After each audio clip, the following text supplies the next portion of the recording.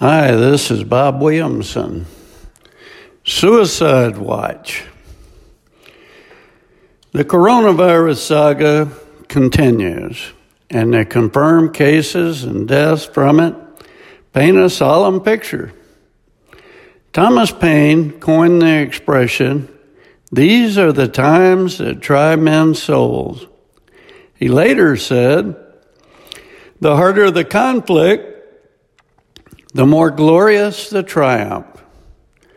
While this was written during the Revolutionary War, it applies to the war on coronavirus today.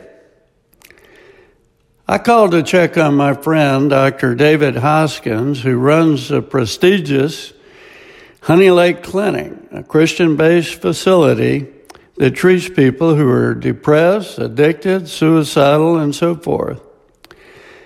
He told me a shocking piece of news that in a 24-hour period of time, 9 people committed suicide in Knoxville last week.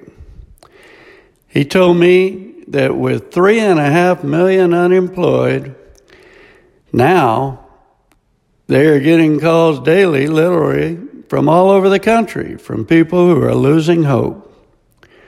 Currently, he has some bed spaces available, but the desperate people in need cannot travel to get there due to restrictions.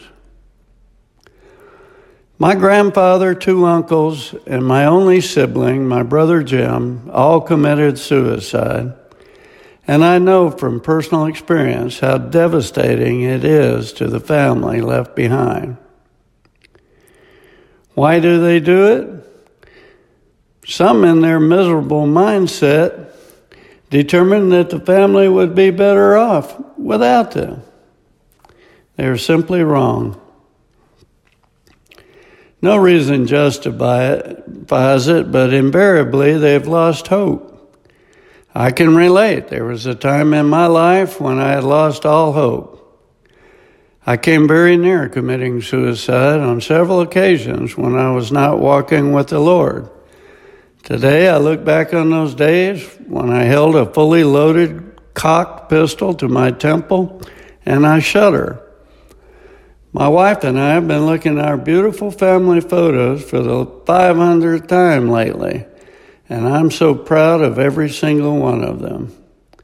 It brings special meaning to see them so happy and smiling, and reminds me of what Thomas Paine said, "The harder the conflict, the more glorious the triumph."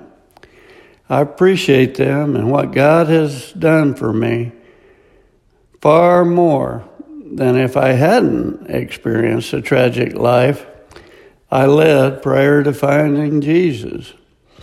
I was homeless, penniless, addicted to drugs and alcohol, and atheist, and didn't have one friend or one family member in the world who even knew where I was or cared.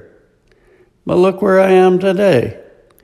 I want everyone reading this to know that, yes, these are trying times, but those who put their burdens on God and endure in faith that things will get better soon enough will experience the glorious triumph of having weathered the storm only to emerge stronger and with greater character and God's blessings. Jesus sternly told us not to worry. I believe it to be insulting to God to doubt that He will get us through this trial. We must understand that He loves us so much. He gave His Son to be crucified on a cross as a sacrifice for us all. He will not abandon His children, and therein lies the hope of Christians.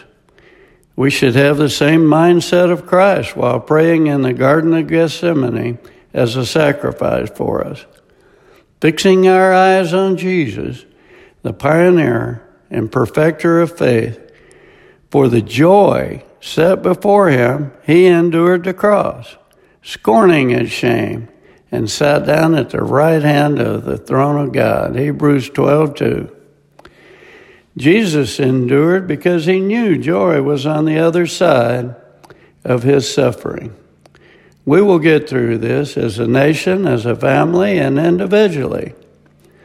Jesus transformed a wretch like me with his amazing grace.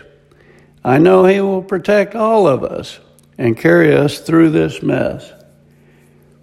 Keep the faith, brothers and sisters. We just need faith, patience, and perseverance, and then determine with our entire being that we will not give in to the satanic influence on our lives that wants to drag us down. James 1:2, consider it pure joy, my brothers, when you encounter trials of many kinds, because you know that the testing of your faith develops perseverance. This is Bob Williamson. Thanks for listening.